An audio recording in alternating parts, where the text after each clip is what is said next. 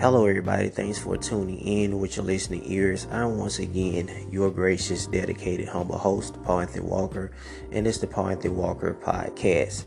Now, I came across a video with Keyshia Coles, and I kind of like Keyshia Coles. I guess some of her songs that she had back in the day, but it appears to be she has gotten into a relationship with a younger man. I don't know how old this man is. I'm not gonna call him no boy. He's a legal age to be called a man.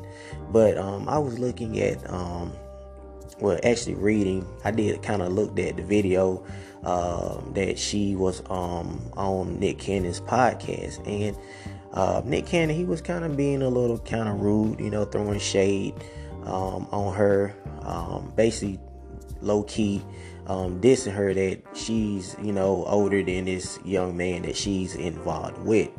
And last time I recall that Nick Cannon was talking to Mariah Carey, and Mariah Carey was, I think, 10 years older than he was. But it appears to be that he called her an elder. The word elder is really a low-key diss, but my thing is, I was looking at some of the comment sections about some of these women on there that was, they had a problem with Keyshia Cole and this young man. Well, I'm gonna say a man that she is in a relationship with, and some of the comments, they were like, well, they don't look good together. He's way too young. And just a lot of it is basically a lot of jealousy from these women that they are not getting attention like that from a younger man, and a lot of them, like I said, it's basically just jealousy, because if a young guy probably look good to them, gave them the time of day, they pretty much would basically start talking to that guy. So they're not fooling nobody with their comments of jealousy and hatred. Basically, they're basically haters. Sometimes you have to just see through all the BS. But a lot of ones talking about he looks real young and they're very awkward.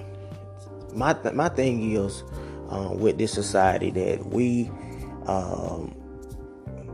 think that we supposed to conform to society.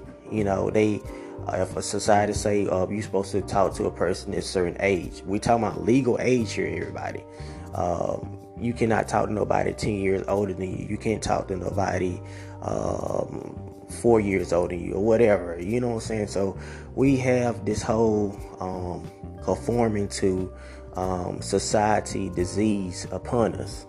You know what I'm saying?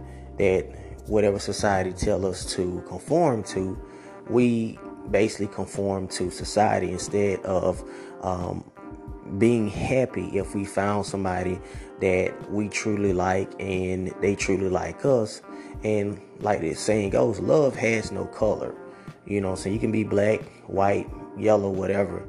If you find that person that you are in love with, you are attracted to, and y'all have chemistry, pretty much, it's going to go further, But, like I said, this whole age thing, this 10-year age gap, 9-year age gap, 8-year age gap, you have to look back in our families, back in the day. You had your grandma and granddad, they was down there 10 years, 7 years older than each other, and they got married. So we have that tendency, like I said, to be always conforming to what society says. Listening ears, I'm once again your gracious, dedicated, humble host.